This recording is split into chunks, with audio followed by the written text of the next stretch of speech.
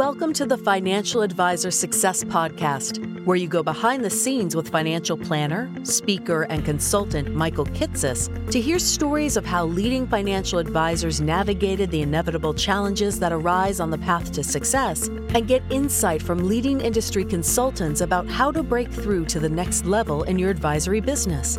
And now here's your host, Michael Kitces.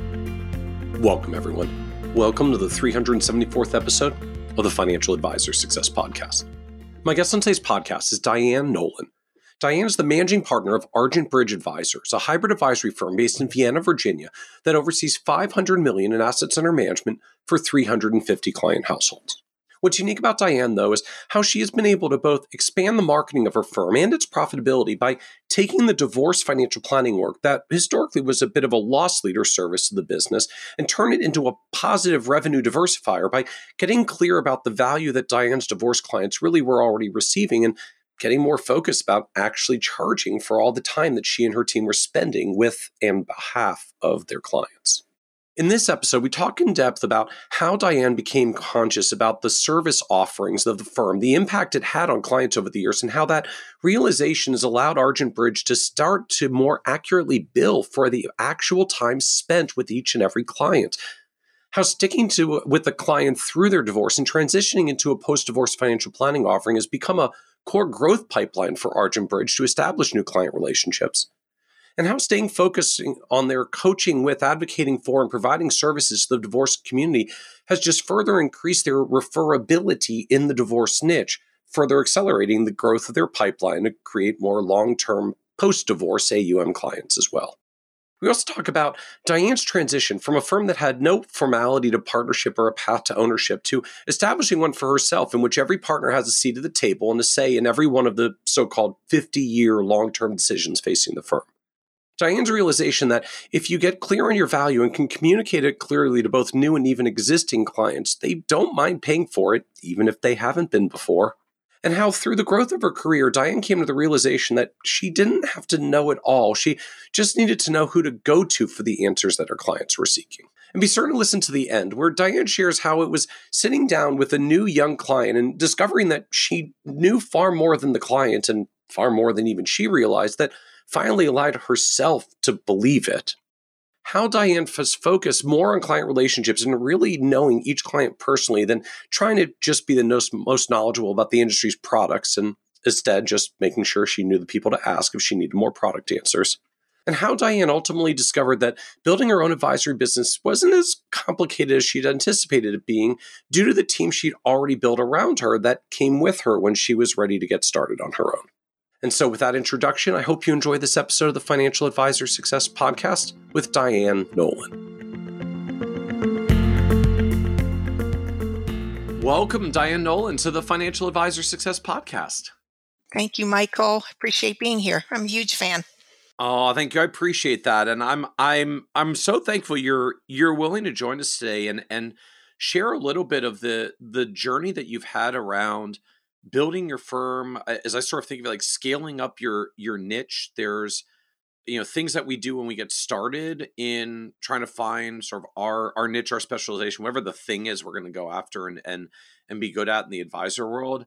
But then it is sort of like, if it works, when it works, then things kind of get messier in some different ways. Like it gets bigger and now there's more advisors and you have to figure out like how to train them and get them up to speed to do it the way that you do it. And the business gets more complex. So there's more people on board now. And like you have to actually figure out systems and process that we didn't really have to do when it was just us, but it matters a lot more when there's multiple people. And I know you've lived this journey of what it's like as the firm really begins to scale beyond the individual expertise that you start out with. And you have to do this across multiple advisors, multiple team members to reach more clients for those of us that have that passion to serve and have to keep adding more clients to serve and help more people. So I appreciate your willingness to join us today and talk a little bit about what that kind of scaling up your expertise beyond yourself journey looks like. Thank you. Thanks for having me. I look forward to sharing. So I think to get started, if you could just tell us about your advisory firm as it exists today. Like, let's just understand the business as it is, and then we can talk a little bit about kind of the growth journey and the path in getting here. Yeah, sure. Absolutely. The firm is Argent Bridge Advisors. We are 13 in total. Uh, Not all advisors. The team is, our focus is largely women, women who manage the money for the family, women who are divorced or widowed or never married, but they're in control of the finances.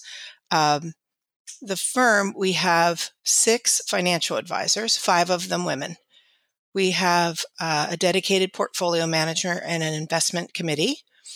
We have a support team, a fantastic support team with an operations manager and director of client service, a paraplanner. I have a new hire, an advisor who joined us that will be working with our clients' children. We call her our next gen advisor. I don't think I left anybody out. So the team we have traditional financial planning practice, and we have divorce financial planning that I would call the niche. And we now have 6 certified divorce financial analysts. And the focus for that team is largely working as a referral from an attorney to work with the client at the point that they are working through the division of assets. So I did that for a long time. I spend some time on that, but far less now that we have a team of advisors that are handling the divorce financial planning. So we call that the divorce team, and then we have traditional financial planning. Can you share a little bit more? I thought you made an interesting distinction there that we have financial planners and we have divorce financial planners. Like these are kind of different categories. So can you talk to us a little bit more about what the difference is between the two? Because I feel like there's a lot of advisors that would say like, well, I'm a trained financial planner. I study my CFP marks. I can research things. Like if a client has some divorce stuff, I can talk to them about divorce stuff. Like what's the Right. difference between a financial planner who does research on a client's divorce need? Because we Yeah, analyze I client mean, needs and provide responses versus like I'm a divorce financial planner. right. So that, again, different certification, um, different approach. The point that someone's getting divorced, there's a couple of reasons why an attorney might refer a client. They either have never been involved in the family's finances, so they don't know. They have to build their own budget, especially if you're the spouse that's asking for spousal support. You have to have an understanding of your budget, and you have to share that budget because they're asking you to prove that you need this support. So understanding the finances, creating a budget, that's one reason that we get involved. It's often um, Oh, the first step. interesting. That's a striking framing to me. So in the divorce context, we're separating I'm a spouse who has a support need because I'm not the primary earner. Hmm. There needs to be a budget to substantiate what the support need is. And if I was not necessarily as financially sophisticated of a spouse, I just really might not be able to build an effective budget to advocate for the amount of dollars I need in support. Exactly. Exactly. And that could come, that might look different if the same applies, but you believe your need is greater or you're entitled to more. And sometimes what we're doing is educating the client that the pot is only so big. So you might think that you need $10,000 a month to support your lifestyle, but you're not going to be receiving 10,000. So how do we help you create a realistic budget for what your life looks like when this is all over? So budgeting is a big part of divorce financial planning. And yes, any CFP could do that, but one of the things that we do is help define what it's going to look like after the marriage ends. So now all of a sudden you might need daycare and you haven't had that need before because you were a stay-at-home mom and you're going back to work.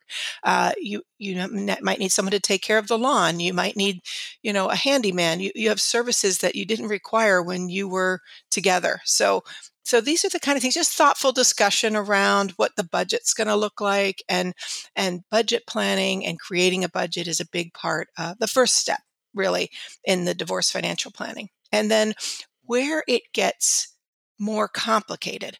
When one party has restricted stock or stock options or a deferred comp plan, people barely understand those when they're entitled to them, let alone be the spouse who's not in the corporation, doesn't understand all these benefits, and whether or not that's marital or separate property. Like we spend a lot of time on that as well. The complicated financial assets, as well as who owns what. At what point did it become marital? So there's assets, and then there's this budget piece. Those are the big parts of divorce financial planning. So take us back for a moment to Mhm. team structure. I just want to make sure I understand Yeah.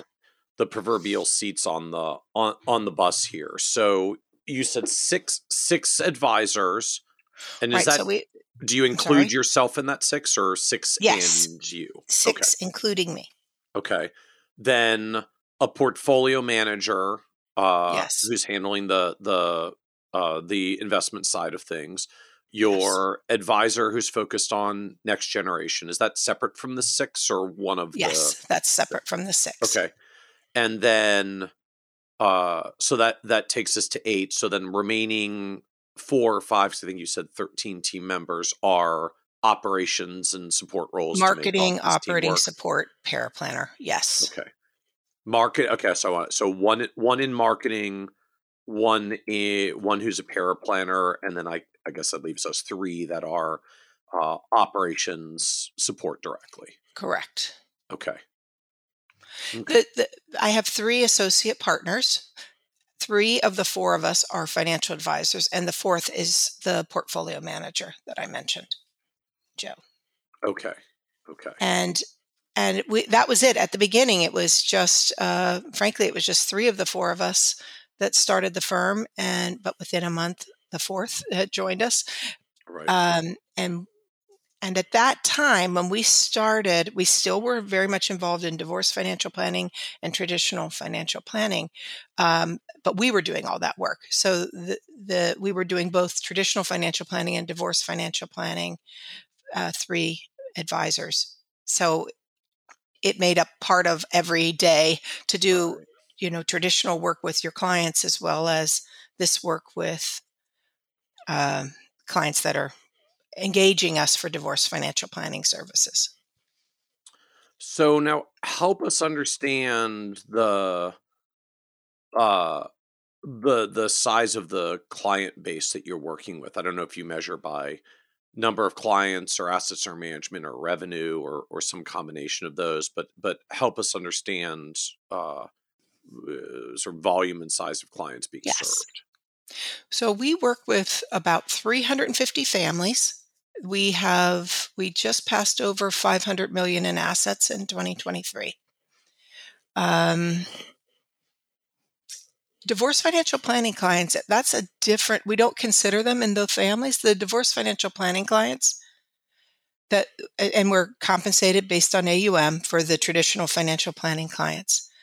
Divorce financial planning clients pay us on an hourly basis. So that's fee revenue. That's just based on the hours that we work on the divorce financial planning. So that's a separate source of revenue. So when you talk about 350 families and 500 million, that is not including the divorce clients, because they sit in like a separate sleeve, separate offering of the business. Correct.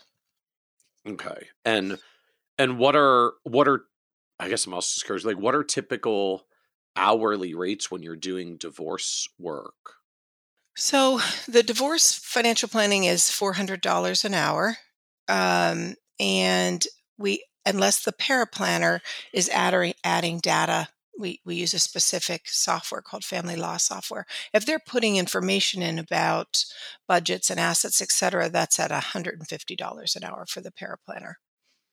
So that's a traditional engagement with the client that looks like a financial planning engagement, let's say, but rather than a flat fee, it's based on an hourly rate.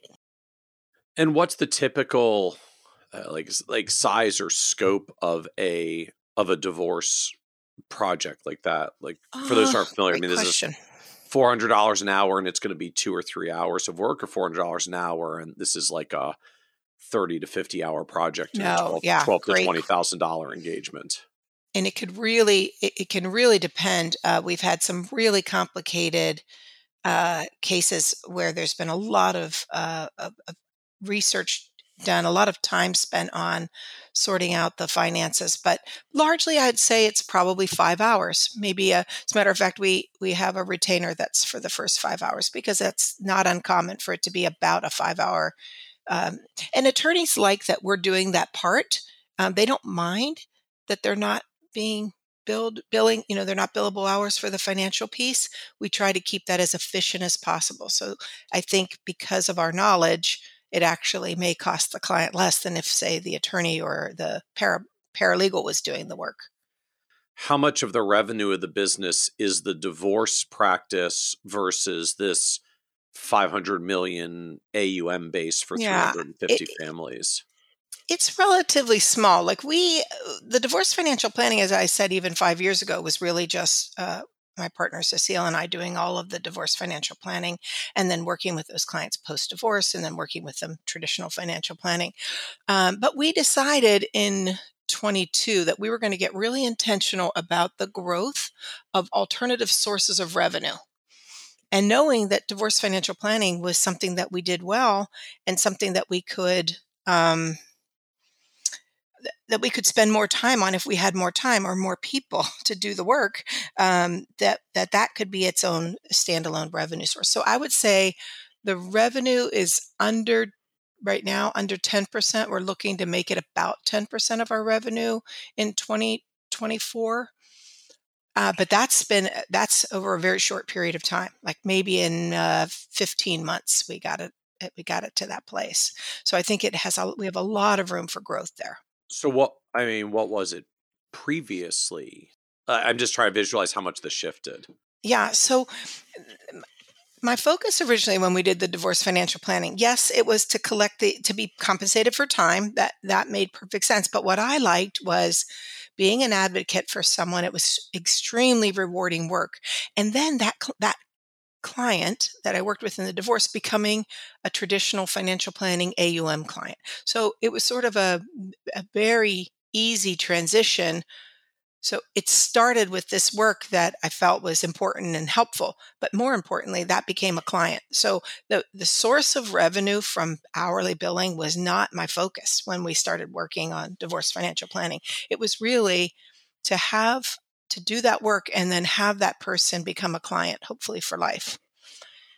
Because we worked so hard to get what was an equitable distribution for that person. And now we get to help that person grow it from there or make some meaningful impact on how this is all going to be managed going forward. It's not uncommon when someone gets divorced that somebody, not only do they decide who gets what friends, they decide who gets the CPA, who gets the financial advisor, right? So it was a very easy transition when doing divorce financial planning into a traditional financial planning client. So that was the focus for a long time until we realized how much more time we were spending on these very complicated divorce cases. And that's sort of, again, light bulb went off. We can make revenue that way too. It doesn't just have to be the lead in to a great financial planning client. It can actually be a standalone revenue source.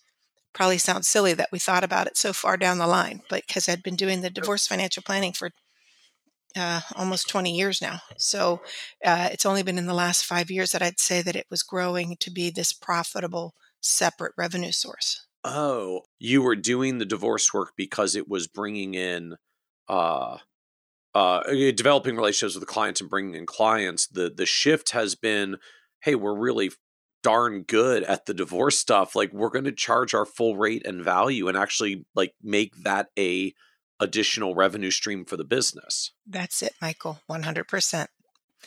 And as a result of that, then we started looking who could support us in this work. And an attorney I know asked if I would mentor a young divorce financial analyst because she's wildly productive and smart and super analytical, but she may need some guidance in terms of the client relationships and that sort of thing. So enter Alina, one of our advisors. She has a huge corporate banking background. She's a CFA, extremely smart, very analytical. She just brings a whole new level of analysis to this divorce financial planning, like to the dollar. Separate property tracing has come to a new level by having her. So now, yes, she may be on a case that takes far more than 5 hours. I'm probably doing the cases that are, maybe they're the high dollar cases, but they're simple. They're not overly complicated. It's about just dividing marital resources and who keeps the home. She's digging down into what percentage of that 401k or TSP was separate property and how did it grow before it ever became marital, and how do we divide this accurately? So it just became a whole new level of analysis and deeper consulting relationship when we added the additional CDFA. So what was different previously? Like, were you not charging for it? Were you charging We weren't just a charging much enough. lower number? Frankly, we weren't charging. We were not. We have as you said, you start to build out the niche, and you have much more need for things like Clockify and tracking the time you're actually spending on that. A really great invoicing system, advice pay to pay using a credit card. All of these things didn't exist when we started. We were just hoping that accounting for time that was spent on just data entry and sitting with the client. It wasn't the case. And again, maybe we attract what we're good at. I just didn't have the complexity in some of these cases that we now get. So I want to make sure that I understand what shifted though. Was it like you just literally weren't charging for people and you said, now we're going to bill it? Was it you were charging like $150 an hour and said, no, wait, we're valuable enough, we should be charging $400 an hour? Was it something else? Like what's we were changed? always charging. We were charging the same. I would say what changed was, a really intentional documenting of the time and the deliverables and the service. We just got really detailed about the from the start of the relationship. Rather, I really do think it was, we put this system in place. We made it its own separate little growth engine. And for that, you then need to pay attention to the time you're spending there, the people that are spending time on that, the letters of engagement are in place, the retainer's been collected. We started getting really strict with ourselves about, okay, I'm not going to start that until someone engages. And then I'm not going to start they are committed, but they haven't paid the retainer. We're going to make sure that gets paid before we start doing any work. It sounds silly that we would be talking like that, but that's what happens. We wanted so much to help these people for so long that we weren't paying attention to just those little organizational elements of the relationship. Which meant in essence, you might have billed the client for 5 hours of work, but the truth was you did 8, 10, 12, 15 Correct. Hours of That's actual right. time on it, which meant it really wasn't very profitable, not because you weren't charging a reasonable hourly rate, but because you weren't really billing for all the time that you were spending on it. That's correct. That's correct. So was that awkward to change? Like just when you Yeah, that's like when you're not used to saying like, well, I spend 15 minutes on that and I gotta add that to your bill. That's gotta be hard to start thinking in that mindset. I have to say it's probably not understanding our value, because there's no awkwardness. People will willingly pay it if you're helping to educate them and help them see what they're, in an example of this separate property tracing.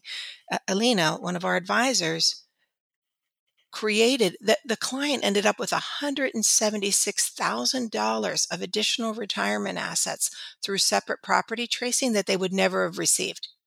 So all of a sudden you're like, maybe again, light bulb goes off. Hey, this is very valuable work.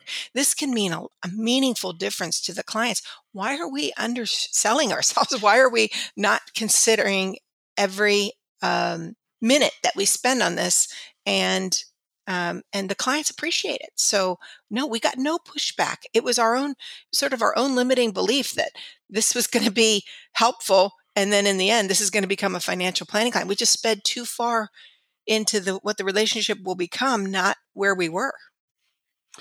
Even though notably, like it sounds like you still live in a world where about 90% of the revenue is the clients that ultimately do come from the relationship that gets built when you're doing the divorce support works. I almost think of it a frame of like you're providing a service that helps you establish the relationship to get a long-term relationship, which is sort of Right. the loss leader invest into the relationship approach that most of us have taken for most That's of our right. careers. The difference just like you're getting paid for that stage of marketing because you really That's provide right. meaningful value in that stage, so you can bill for it. So you get to bill people for the privilege of also building a relationship with them in service that eventually ends out often turning them into longer term clients as well. Precisely. And I would say, because we now have two dedicated divorce financial analysts, they're paid based on their hourly revenue, that what they're billing. So, it was easy for my partner and I to say, well, we're going to do this work and then we're going to get this great financial planning client at the end. But this divorce financial analysts, their revenue is driven by the hours that they bill, not based on AUM. So it became an even more Oh, intentional approach to so billing. so from their perspective, or I guess so from your perspective, it's easy to kind of mentally slough off billing every last increment because, hey, at the end of the day, if this is going to turn into $1 million+ client, like, do I really need to track down that last 30 minutes I spent on their That's right. on their issue? But when you've got a segment of the team whose sole role is doing that and their compensation is tied to the hours, they want to bill every hour they legitimately can. And I have to say, like that, I think we always found that the work was really valuable, and I just don't think we paused to say to until we made it this. We It was the first of what we hope to be multiple avenues of alternative revenue sources. It just was the most obvious and the easiest to develop because we were already doing that work.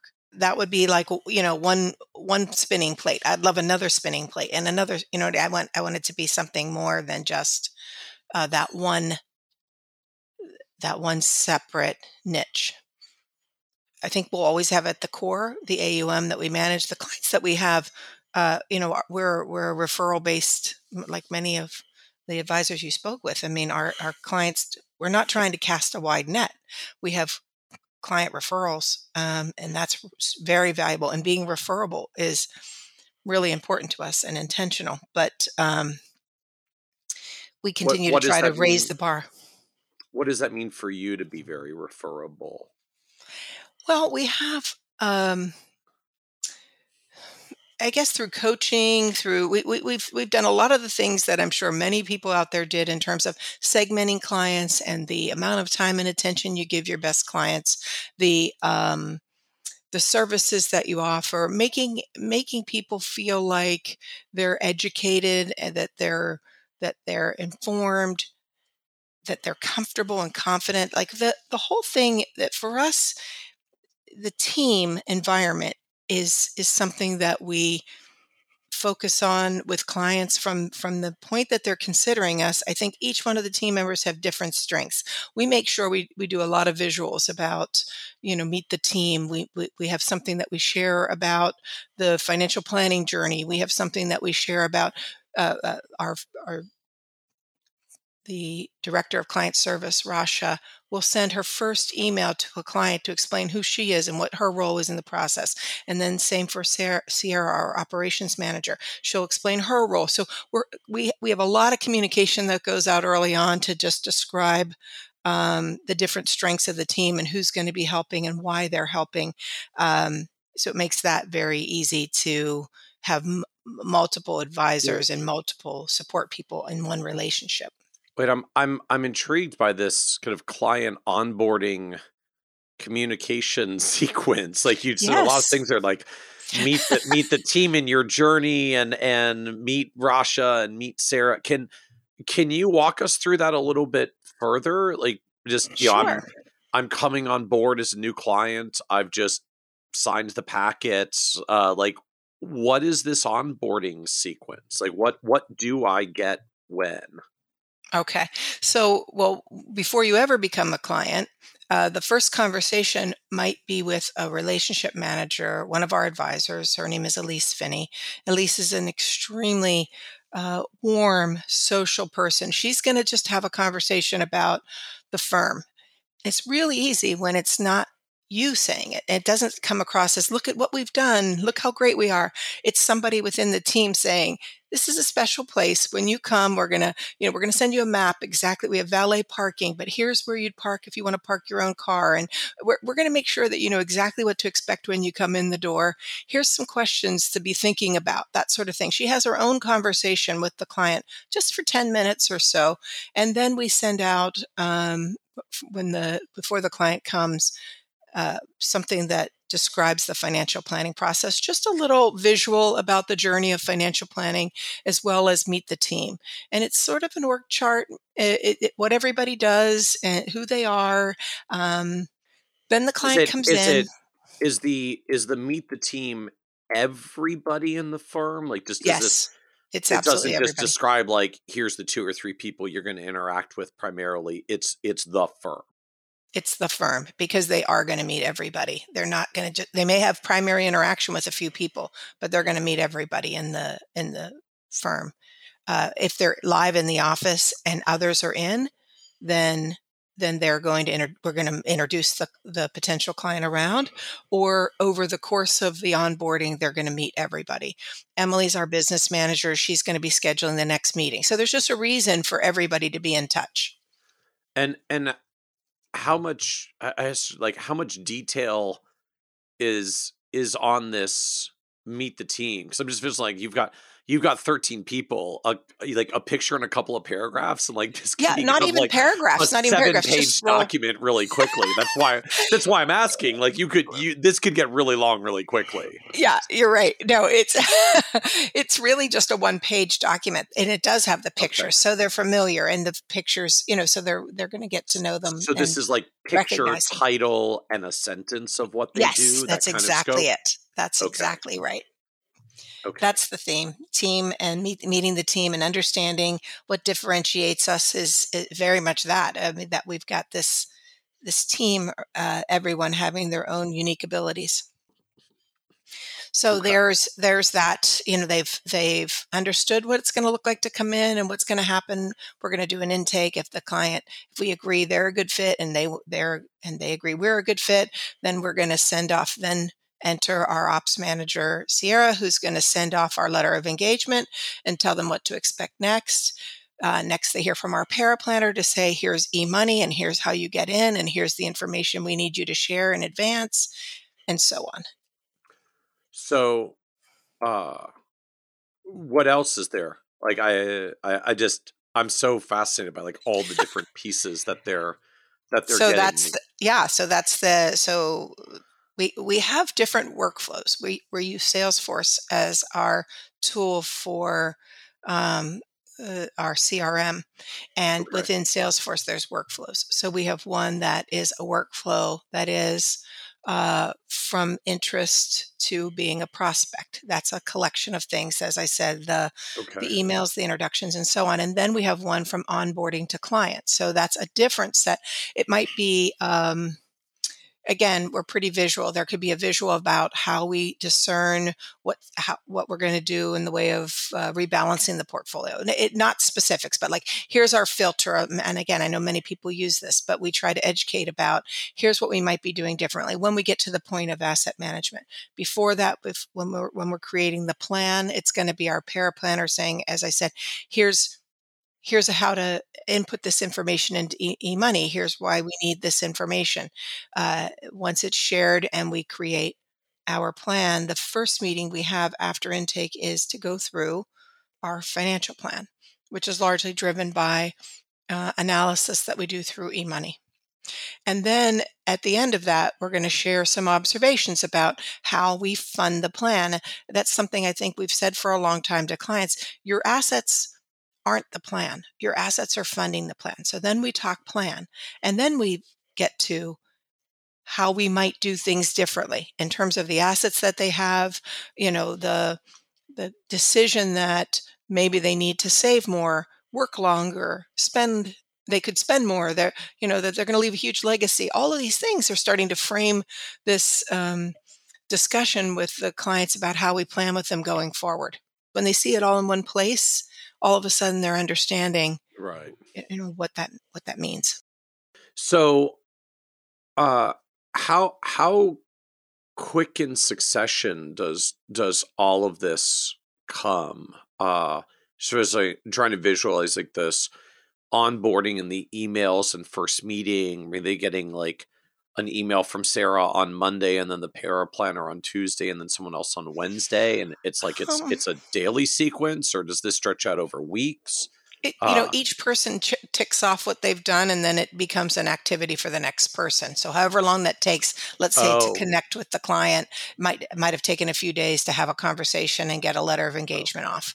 And then so this isn't just a like an automated email sequence. This is literally like, Sarah, it's your turn to send the email to start onboarding them, and then Sarah checks off her box that it's done. That's right. Now it goes off to the paraplanner that's like, now you have a task waiting for you. Exactly right. Do the outreach to the client. So this isn't an automated sequence. This is a workflow of, it's your turn to send the new clients the email explaining what you do. It's your turn to send it, for which I'm going to guess they probably have like a kind of templated thing that they adapt for each client circumstance, but it's not an automation sequence. It's a workflow for each Precisely. person. We spent a lot of time on workflows a couple of years ago to make sure we got every aspect of that down. And like I said, multiple workflows. So from the point that from the interest to being a genuine prospect, there's a workflow. And then they've come in and we've had an intake and we've decided we're moving forward. Then there's onboarding to client and so on. And again, and each time it's a task, you complete your task and then the next person sees their task. So are you like Salesforce workflow inclined? Like where did all these come from to get these built? We created them all, and I would say that was a huge team effort, frankly. Here's what I do. Here's what I do. It just became all of us in a room deciding how we're going to go about creating these workflows, who does what, and in what order. And we use Salesforce because that's a requirement of our broker-dealer RIA is Triad, and that's there. We also communicate with them in their back office through Salesforce for clients. So it was the tool that we were given, and then we learned how to make that tool work for our needs, and that the workflows were a big part of that. And then who actually programs them into our Salesforce? Business manager put them in.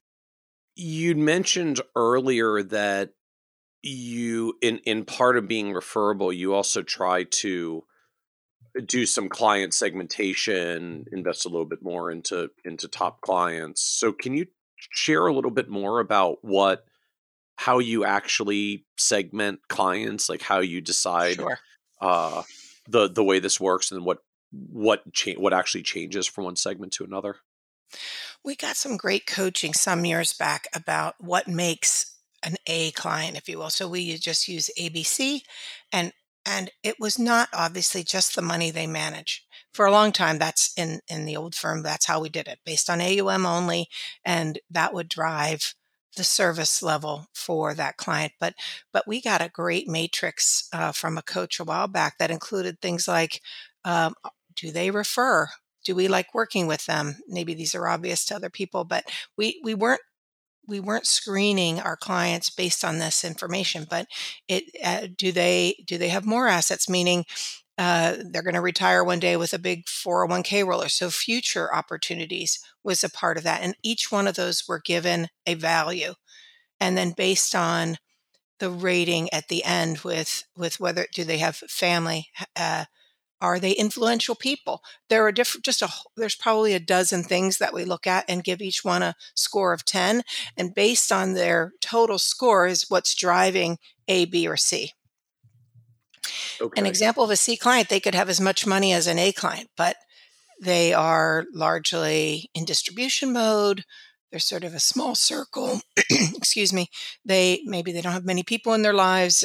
Maybe they aren't really active in the community. There could be a whole myriad of reasons why somebody could have just as much money, but not be ranked the same way as and so, reverse, somebody with fewer assets, but is extremely um, active in the community, and they've referred a number of clients. And we keep a separate summary of the relationship tree and what has that meant to the firm in terms of assets, AUM by referrer.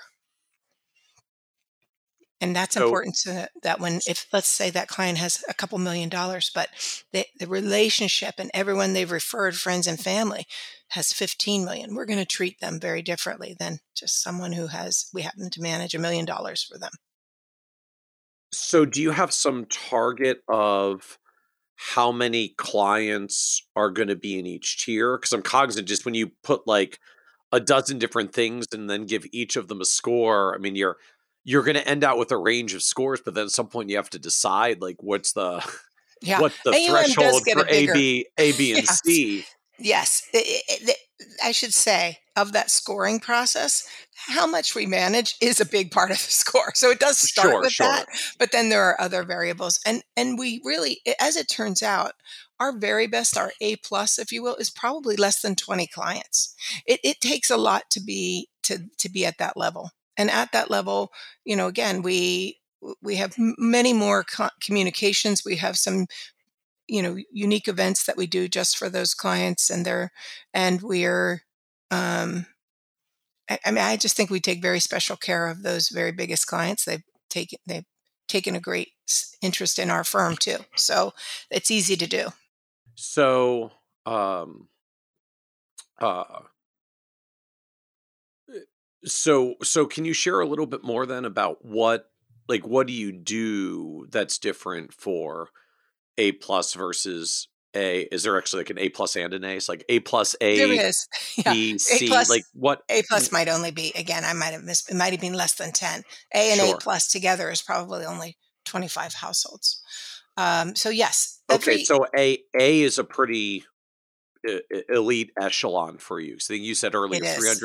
350 clients. So an A threshold for you, because I've seen some firms like 50% of our clients are A's, and because No, we I love would say everyone, and a relatively small percentage are B's, and even fewer are C's. For yours, like A is a special place. Like if we're talking that's 20-ish correct. clients out of 350, this is our top 5% of clients level. Precisely. Okay. Yeah, exactly right. Yeah, very small group of A, a larger group of B, but I would say we're the reverse. 50% are C, and not because we don't value them or that they're not. It's just it's based on all those factors that I shared some of. That so all clients get certain communication like newsletters, and when we do state of the market, maybe we'd invite somebody with our portfolio manager. He does an education session. You said they used to be in person, and now they're webinars, and so everyone gets invited to certain things, and then those top clients get invited to special things. like we did a champagne tasting or a bourbon tasting. It doesn't always have to do with alcohol. Maybe we've done something in the community. We did an event once with this organization in Vienna, Virginia called Rustic Love. They paint hearts on signs. I don't know if you've seen them in the Metro DC area, but if you ever see one in a yard, it's a not-for-profit organization that sells these signs for the work they do in their nonprofit. So we went out with clients and we painted these signs and then had a big lunch afterwards. So just unique things we can think of that might be fun or interesting. We're doing Galentine's the day before Valentine's Day. We're doing a luncheon at a local restaurant for some of our some women attorneys and divorcees and widows that we work with. Things like that, just things that are unique. Everyone doesn't get invited to everything, just special events for certain clients. So I know for some advisors, there's a big fear and concern around special things for top clients, particularly when they're event based, because they're worried that at some point, a client is going to say to another client, like, "Oh, I'm going to Dianne's bourbon tasting next week. Are you going to be there?" And they go Yeah. like, "Oh, really? I wasn't invited. I never heard about a bourbon tasting." Well, And yeah, now there's implied awkwardness. Like, is that a thing for you? Is that not a thing? Is this another one of it's these, like, it's in our heads, but it doesn't manifest in practice?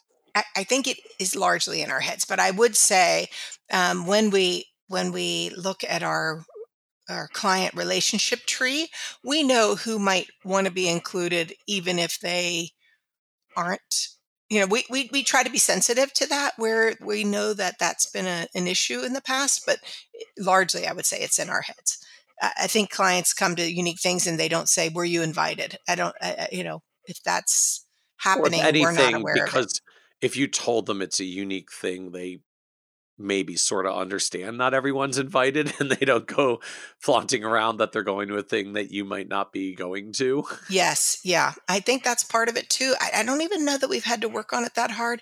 I can think of one time in all of this time that we had a fireproof bag that we sent out to certain clients to keep their estate documents in. And it was branded, but it was, it was the fireproof bags are kind of expensive. So we sent it out to a certain group. And then we heard from a friend. She literally called and said, "Why didn't I get one of those bags?" So we sent her one. I mean, that was no big deal. So other than that fireproof bag situation, I don't think I've ever had an issue where a client has been offended or somebody shared that a client was offended because they weren't included. Honestly, my big takeaway is just apparently fireproof bags are literally like referable conversations like that. Or even that only came back to you because they were talking about it with That's your right. friend. Like that's what clients talk about. Okay. Duly noted. I need to escalate the relative priority of fireproof estate document bags because Yes, apparently that exactly. generates actual conversation amongst clients and prospects with It each certainly other. did. It certainly did. Today I learned.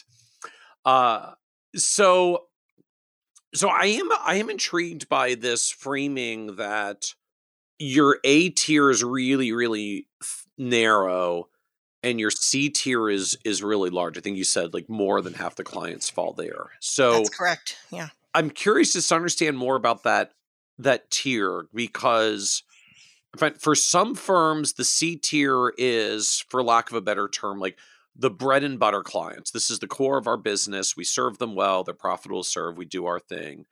And for other firms, the C tier is basically a euphemism for these are clients who are too small, not profitable. We kind of have to minimize our services to them or we're going to lose more money on them, but we don't really want to let them go. So we're going to not note them as a C tier to kind of recognize don't spend too much money because we're probably losing money on these, but we don't want to let them go. So like, which version of C tier is this I would say for these are you? valuable. No, I think it's the our view of that, those C clients are extremely valuable. And we don't have anybody in the firm at this moment, I could say, that we say, oh, we wish we could just sell them off or get rid of them.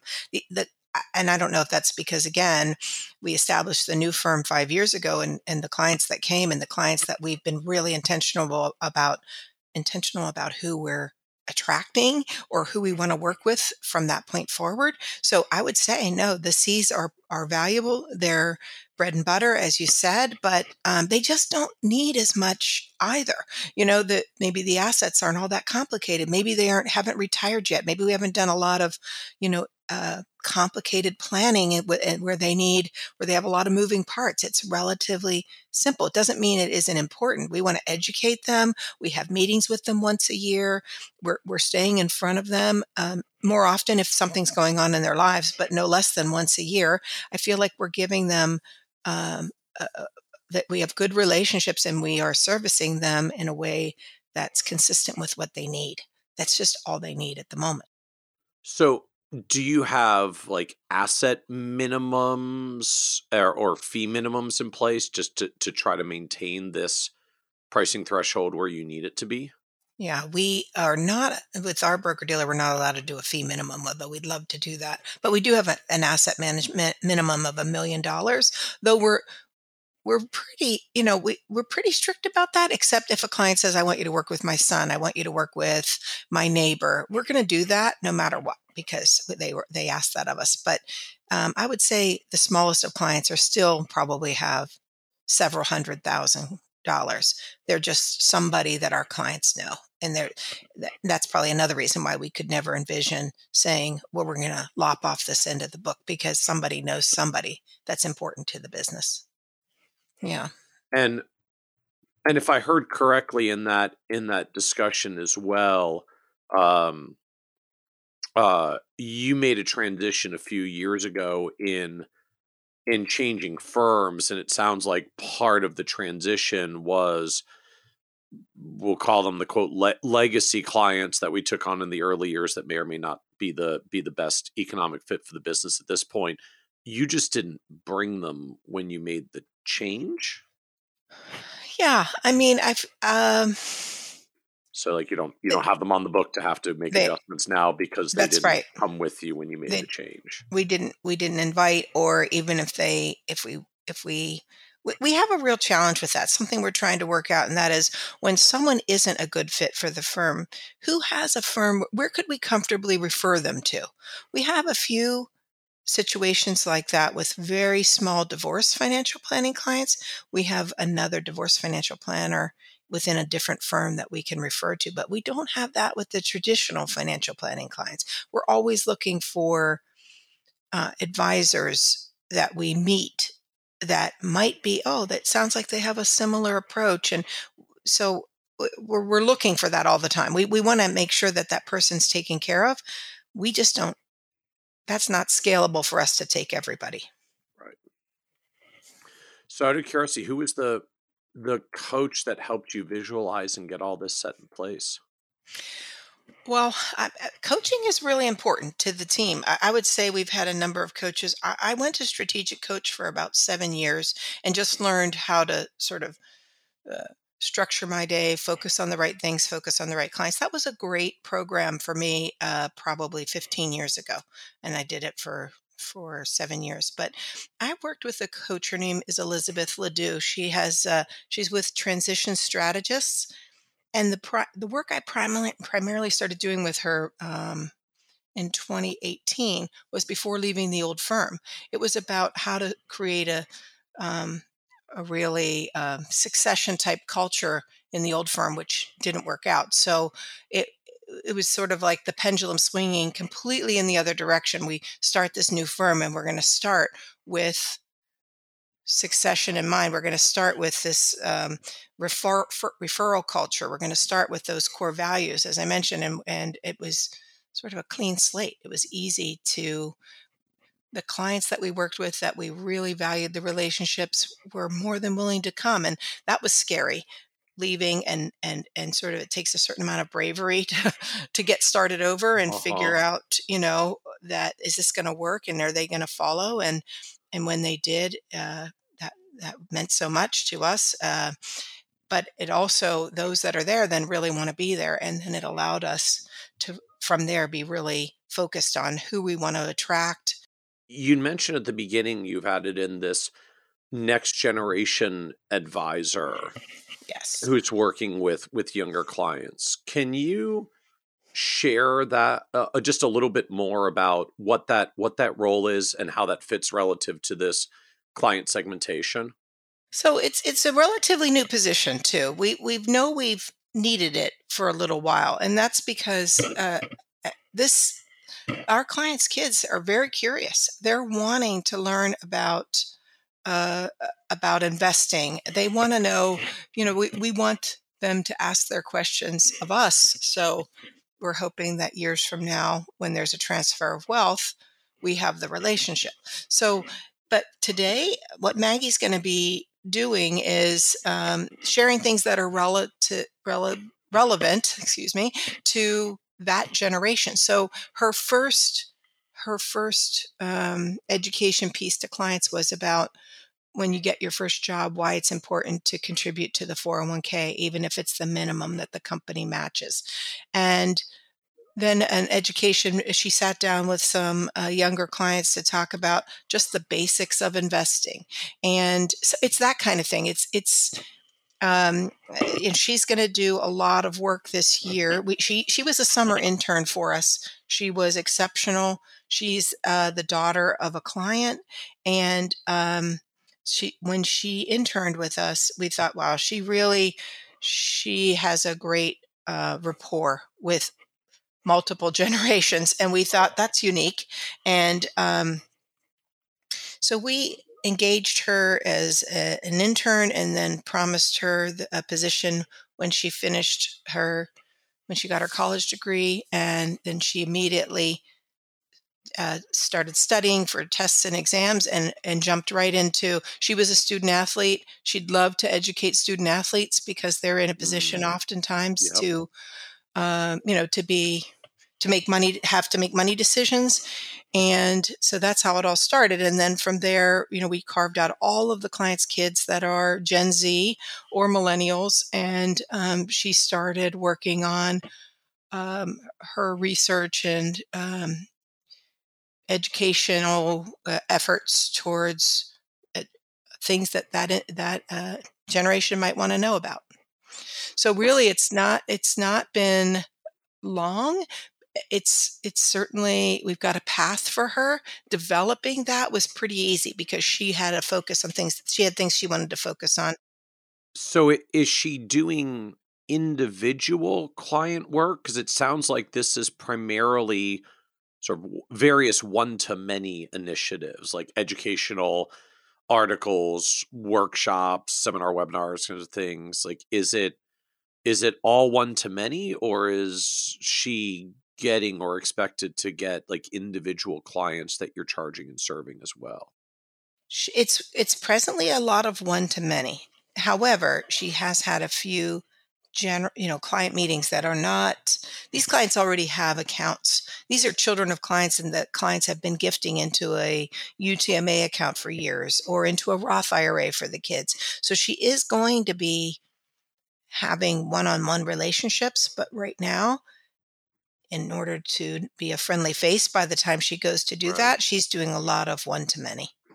Okay. She's going to do some YouTube shorts, and she's going to be doing. We've sort of laid out a whole her goals and objectives for 24. So very cool. So is this a full-time role It that she's is. doing this educational work? Okay. It is because she's got other things. So in the meantime, the things that we did early in her training was she sat with the service team and learned how to open accounts and move money, and why do you need this document, or here's what a letter of engagement looks like. And then when she mastered service, she worked with our paraplanner. Here's how you enter information. Here's how you create a performance report. She did that work so that when she is working with these smaller clients, she's going to do everything. So it takes a little of the burden of the smaller, younger clients off of the service team, because she's going to service them as well. because notwithstanding the ABC delineation, if there are, direct like child of client in family relationship tree, like those are relationships that you will take outside of asset minimums. Like that's Correct. the That's space right. you have an exception. So this becomes a way to service and support those clients without the sort of the cost, as it were, of a lead advisor and the compensation that it takes and the capacity limitations that a lead advisor has. That's We're going to right. have a different advisor at a different stage of career where we can manage the costs a little bit more for servicing these clients. And hopefully it's someone that maybe just has more generational rapport with that Exactly. clientele. Yes, Michael, that's it. So help us understand a little bit more now. You've highlighted that the kind of the growth engine for the firm is around this kind of transitioning clients that start out on the divorce end and then become traditional financial planning clients. So how does that transition work? Like, how do you get from we did divorce work to we're trying to get them to come on board as a traditional client post divorce or post Mhm. engagement? Well, once a client's been through their divorce and have a property settlement agreement, there's you've gotten this document. It's a legal document. It's all paragraphs, and it says you're entitled to half of this 401k, and you get half of the bank account, and you get the house, so retitle it in your own name. And so there's all of these administrative items that have to happen for someone to actually claim what they're entitled to from their property settlement agreement. IRAs have one set of rules. 401ks have a different set of rules. Dividing a joint account is relatively straightforward. Maybe you have to equalize IRA accounts. There's multiple steps to getting things to your name. So we have a separate function after divorce financial planning, what we call post-divorce financial planning. And post-divorce simply means the process is done, and now we bring in our operations manager will help if they want our help, by the way, and if we agree that they're going to be a good, that they're going to be a right fit client for financial planning services, then we're going to support them in all of that. And that's what I was sharing earlier. If they're a relatively small client, they just have a 401k, we have someone we can refer them to. We don't want them left alone with this legal document without any support as to how to get these assets that you've just argued for in this hopefully equitable distribution.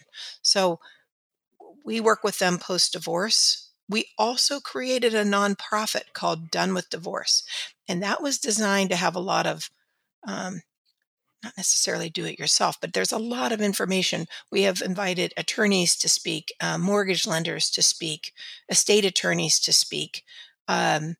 And we have some educational pieces on there as to what happens next. So you're done with the divorce, then what?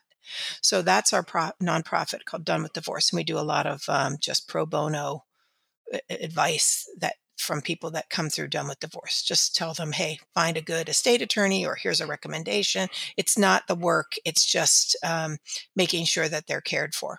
But when it's complicated and when they're going to be a financial planning client, we do that work. We establish the accounts. We go to the 401k provider and find out if the Quadro, which is this legal document, was provided by the family law attorney, et cetera. So we're deeply involved in the division. And then we call it next chapter when that's all done. And then we're now starting this next chapter in their financial journey. So in a similar manner to, you do the CDFA analysis work in the divorce process and charge for it, this post-divorce financial planning, like implementation of the property settlement. Do you charge planning fees or hourly fees for this on the divorce side of the business, or is this considered the onboarding and account moving that we do on the financial planning end? Because anytime we've got a new AUM client, there's usually paperwork and transfers to do. Right. And the answer is More often, it's done as a financial planning arrangement. We start that process after we have the divorce financial planning relationship or engagement has ended, and then we engage in traditional financial planning relationship. So that's often the case. There are some cases where a client has said, um, you know, I love my financial advisor, which is great. And I want to continue to work with them, but I want you to help us with this piece. In that case, we will do it at an hourly. So we help and we work with, we just did this with a Morgan Stanley broker and help them who isn't, involved in our divorce financial planning. So we helped with the division of the assets and worked with them to get the client where they needed to be. And we did that on an hourly basis because that was not going to be a financial planning client for us.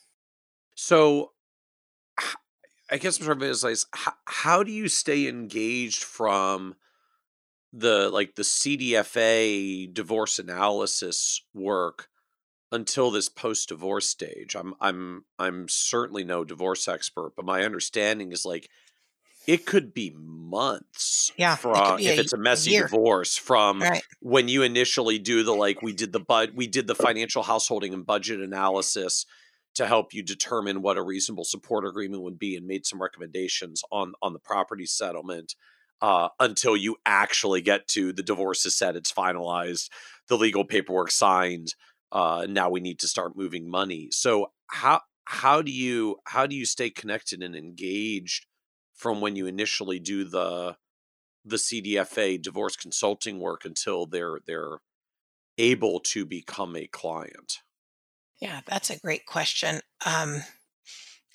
It varies, like anything else. I mean, there are certain clients that we just touch base. There's definitely again, a workflow that is 30 days out, 60 days out, 90 days out. That's just a check-in. Um, and that at a minimum from the point that they engage, but also to the point that we last did work, there might be a 30-day check-in, 60 days, 90 days. You're right. It could be a year. It could be longer than a year. Which again, back all the way back to when we weren't intentional about the charging and the hours and all. That's part of what made that doable, because we might not have work to do again for 6 more months, or maybe it's being revisited some period of time down the road. But yeah, just again relying on a workflow um, to just jog us, to remind us that we should touch base and see what's happening. Sometimes it's just an email back, nothing going on, next court date is such and such. So then maybe we'd put in a reminder to check in after the court date. So you also mentioned, I think, early on several years ago, it was you and Cecile doing all this. Now there's a 6-person team with multiple CDFAs and 2 that are doing this full time. So how do you get to the point where you have other CDFAs on the team that you're comfortable can do it at the level that you've been doing it and serving clients the way that you've been serving them?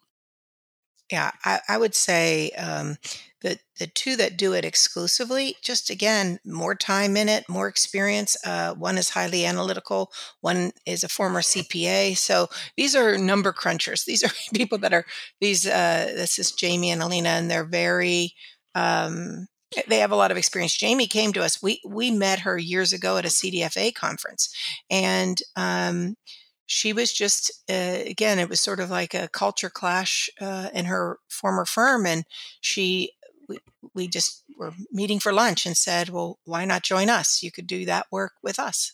So it was, maybe that sounds a little less intentional, but it fit right in with the growth and the what we were looking to do with the team. So we have an experienced a couple of people there doing the work, and I would say the way that it is now, given that they spend their time and again, they're compensated for the hours that they spend, largely that's their revenue source. So when an attorney refers a client to the firm, if it's somebody that we can have one of the two dedicated CDFAs work with, that's our first choice. We pass it on because, again, that work it's still interesting. I like to stay involved. If someone was referred to me, I love to sit in on the client meetings and understand where they are, what's important to them, what's happening, because then maybe I'm going to be in a better position to work with them when it's all over. Not not just for that reason, but it is helpful. So these women have experience. The other advisors on the team do as well. At this point, I mean, divorce is a big part of the practice, um, even if you're not doing the divorce financial planning. Likely, if you're in the firm, you're working with someone that came from that originally was divorced and worked with us on the divorce financial planning side. It's a big part of the practice. So then I'm also wondering in that direction. You had said earlier, I guess that at the very beginning, like your focus, your specialization is women who manage the money for the family, right? Often from a divorce path, maybe widowed, maybe never married. Uh, I feel like our industry collectively has been debating for many years this framing of are women a niche? Like, can you specialize in 51% of the population? Yeah, isn't that funny? I don't see it as a niche at all. I simply think and for a long time, I think I was secretly grateful that people thought that you had to treat it like a niche because it isn't. These are people who are making financial decisions at maybe sometimes very critical times in their lives, and they need support. And I think women are great at asking for, maybe not always asking for help, but they seek advice. Women, I don't know, we're just not, my experience, women aren't afraid to say, oh, I don't know what you're talking about. I'm not sure how does that important to me? Why do I need to know this? And, it just, the women are really, by nature, I think they're open to being coached and, very coachable, and again, in some cases, really grateful to have someone partner with them when they're going through something tough in their lives. So how do you define that as different from a niche? Like in your mind, what's a niche that what you're saying is Yeah, I think the not? fact that women getting divorced and doing that work is definitely more niche work. But working with women in general, I mean, many of those women that I said, or they just manage the money in the family, they're just happily married couples, and the wife's taking the role as like household CFO. They're just managing the money, and it's not to say we don't work with men. We have, happily married couples and men that are clients, but the maybe because we're women, I don't know. A lot of the firm, there's only 3 men. So maybe because there's so many women, we're attracting women. I'm not sure, but I would just say I don't view that as a niche so much as just who we serve. Just the same way. Maybe, well, I don't know. Maybe that makes it a niche. I'm not sure.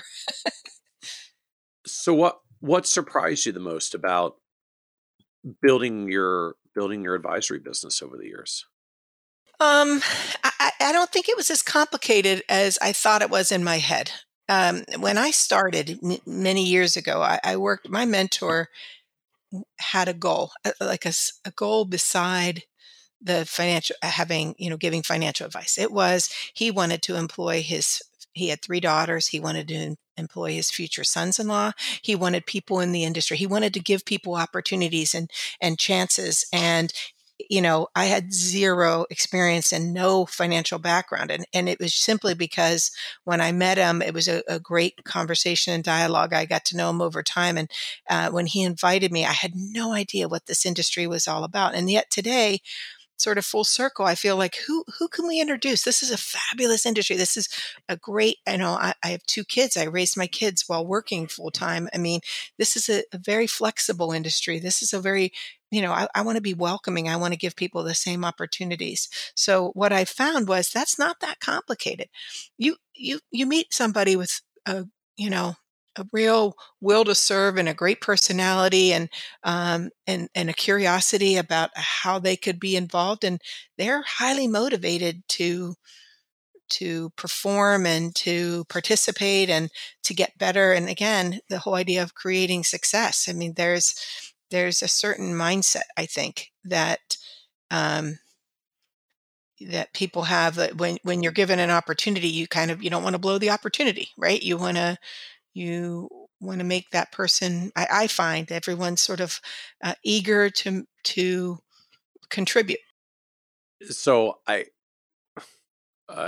am a little bit struck as you were relating the story of your mentor, and I recognize this may be kind of sign of the times and how the industry has changed. But if I heard right, like he had three daughters, and the question was how his future sons-in-law could get opportunities in the business, not Yes, yeah. how his three daughters could No, get that's true. opportunities This in the was, keep in mind, business. like 1987. So when I Okay, started, okay, so yeah, okay. consider the time. And by the way, I think his daughters are involved. He still has a very successful practice in Good for Pittsburgh. them. Showed him a Yeah, little yeah. something.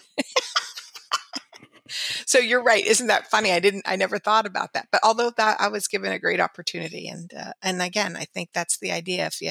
If the sort of the right type of person comes along and you give them the opportunity, I feel like they want to prove you right. So then I'm wondering in that context, right, as noted, the industry is very male dominant now. It was even more painfully so in the late 1980s. Mm, Uh, w- what brought you into the industry to persevere through that yeah. environment where Well, your yeah. mentor was looking for opportunities for his future sons-in-laws and not his daughters? And maybe that, and again, great guy. And frankly, probably what I started in the wirehouse, I started in what was Shearson Lehman Brothers back in the day. And yes, there was one woman advisor that again worked with my mentor. And so it was an interesting environment. Again, I was really protected. I have to say, working, uh, the constant theme for me is team. I started on a team. I got to work with him, with my mentor and the team that he was already developing. And then when I left the Pittsburgh area to follow my husband to Northern Virginia, again, it was switching branches and working with another team and then going independent with that team. I mean, I have had this, I have a real conviction that the whole is better than the sum of the parts. So again, I had an opportunity to do just one little thing. When I first got licensed, all I did was sit on the phone. I don't know, this is before like discretion in accounts. I would sit on the phone and explain why someone should sell one international fund and buy a different one. That was pretty much, so I got to have conversations. I got to learn how to provide this one little wedge of advice, and so different than how we do it today. But it was a neat opportunity, and I loved when people ask questions. Maybe I didn't know. Maybe as I got better prepared for those conversations, it was extremely rewarding. So I it's all loved when different people today. ask questions and I didn't know. Like, so is Yes, I love that. imposter syndrome not a thing for you? I mean, I think I'm pretty honest. I just, at that point, I mean, as young as I was, who was, at that point, I was in my 20s. And this is what actually I shared with Maggie, our youngest, newest advisor, who's going to be working with the next generation of clients. You don't have to know it all. You just have to know who to go to find the answers. So and that imposter syndrome, I think that's real for all of us for a long time, because there's just no substitute for experience. So you have to go through a lot of experiences, right, before you feel pretty confident that but it's not to say you wouldn't get great advice from someone brand new in the industry. I just think it's easier to get that advice when it's been, a through a team effort, like by committee. We've decided we're doing something, and much like back in the day, would make that call about one thing, you could be pretty confident about sharing this one idea. So yeah, you don't have to be the expert in everything, and you can not know something. You just know a lot about this one thing at the beginning. So what was the low point on this journey for you? Uh, it was the decision to leave the old team, to make that change. That was tough. I really wanted that whole transition to work out, and hence the coaching that I got, and lots of advice from people I trust in the industry. And it was always plan A, to stay and have this successful transition. And when that didn't happen, and pivoting to plan B, and feeling like there's uncertainty with that. You don't know how it's going to all work out. And as it turned out, it was the best decision along this journey. It was the best decision to start the firm, and with the people that are there, the team that we have, and the clients that we serve. It's been great.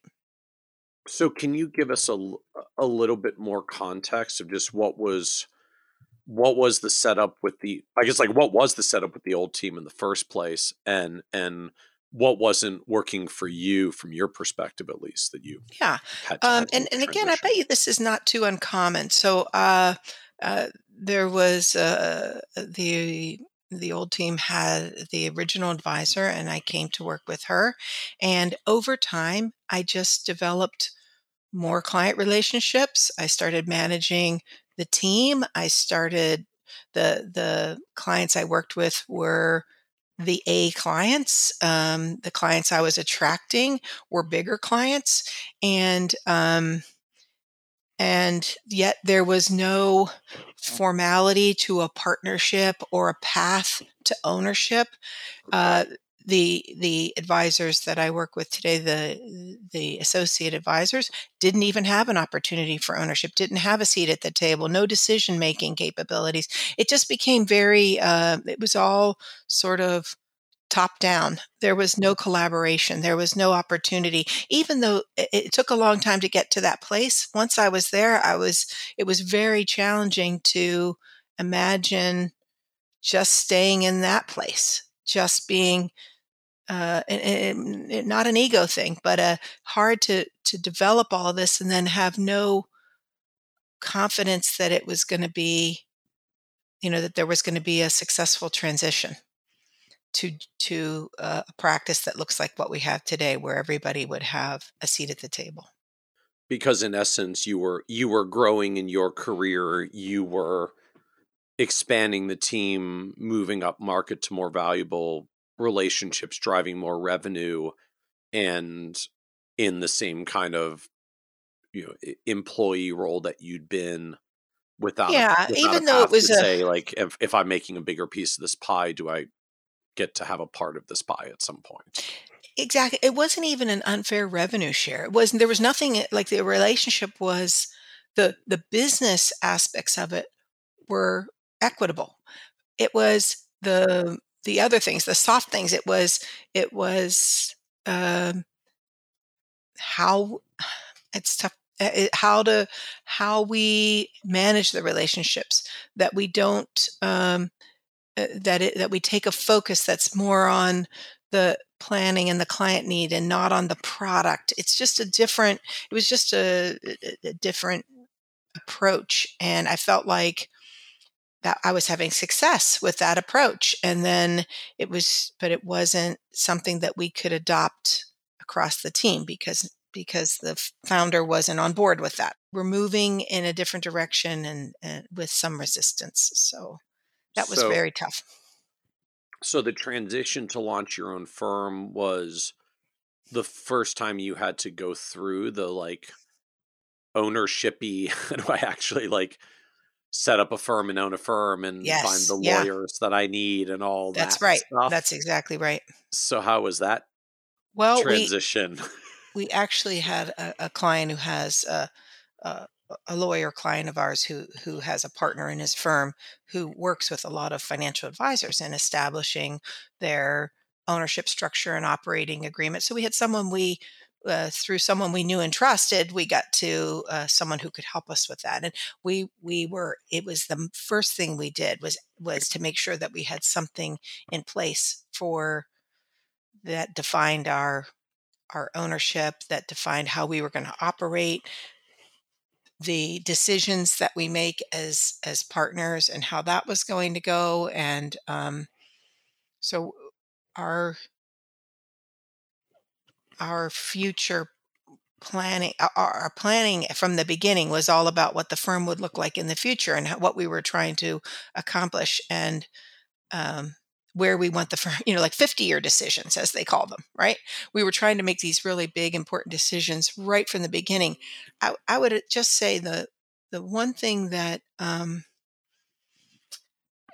we might have done, we might, again, I think this will evolve over time, but we were so the pendulum swung so far in the other direction in terms of we wanted everyone to have a say on everything, and we were definitely trying to make it so much more collaborative, almost at like the detriment, because now it's like we all have to decide if we're buying branded merchandise or something. We have to get that. We have to get better about decision making. That's something we can improve on, and that every partner doesn't have to be part of everything. But we so much wanted it to be different than the last environment that I think we swung a little far in the other direction. Oh, interesting. So you got like founded, born from the ashes of we're going to be a hyper collaborative decision Yes, making exactly. environment, except now it's gotten larger and there's 13 people and 4 partners, and it's slowing down a little to have every partner sign off on every decision. Exactly. So how did you get everyone lined up in the first place as you were formulating this? I think you said like it was you and 3 people who were going to be partners. Like the 4 of you are doing these operating agreements, 50-year decisions, as you put Yeah, it. right. Uh, so just practically speaking, like how do you get everybody synced up on 50-year decisions? Well, again, I mean, we may have to. It's only been 5 years, and we want to make some modifications. So we thought, but no, I think we all were motivated to.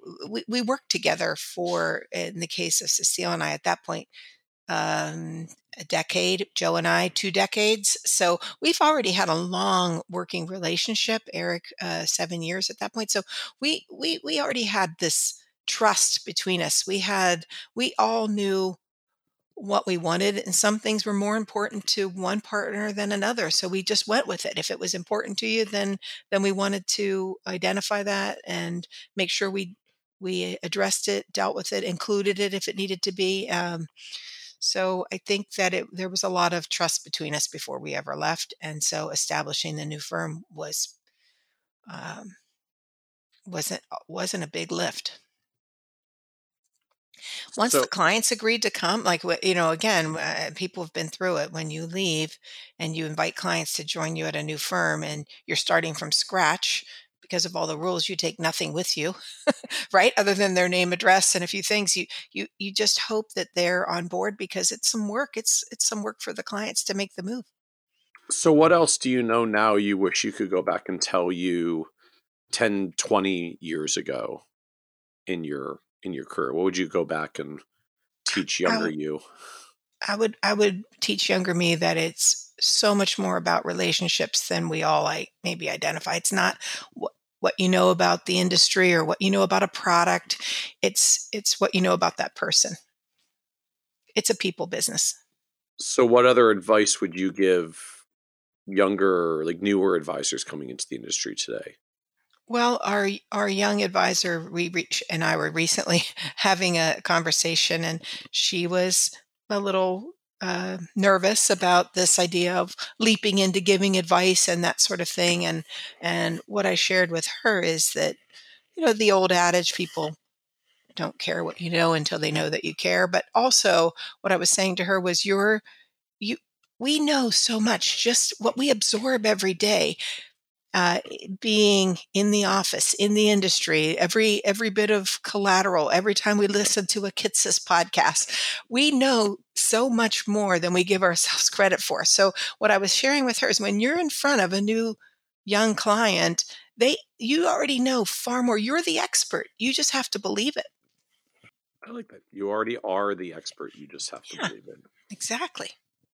So as we wrap up, this is a podcast about success, and just one of the themes that comes up is the word success means very different things to different people. And Yeah. so you're on this wonderful path of success. I mean, the business is 500 million plus and 13 team members. I think the business is successful by any traditional measure.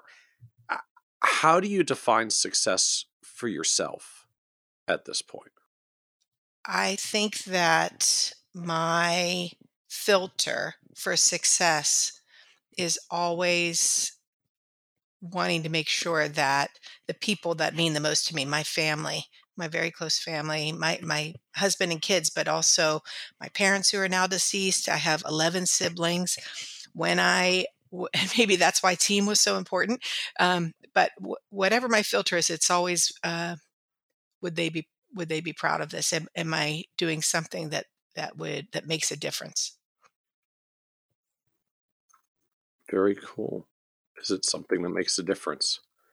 I love it. Well, thank you so much, Dianne, for joining us on the Financial Advisor Success Podcast. Michael, thank you. It's been a real privilege. Want even more ideas, tools, and resources on how to break through to the next level of success as a financial advisor?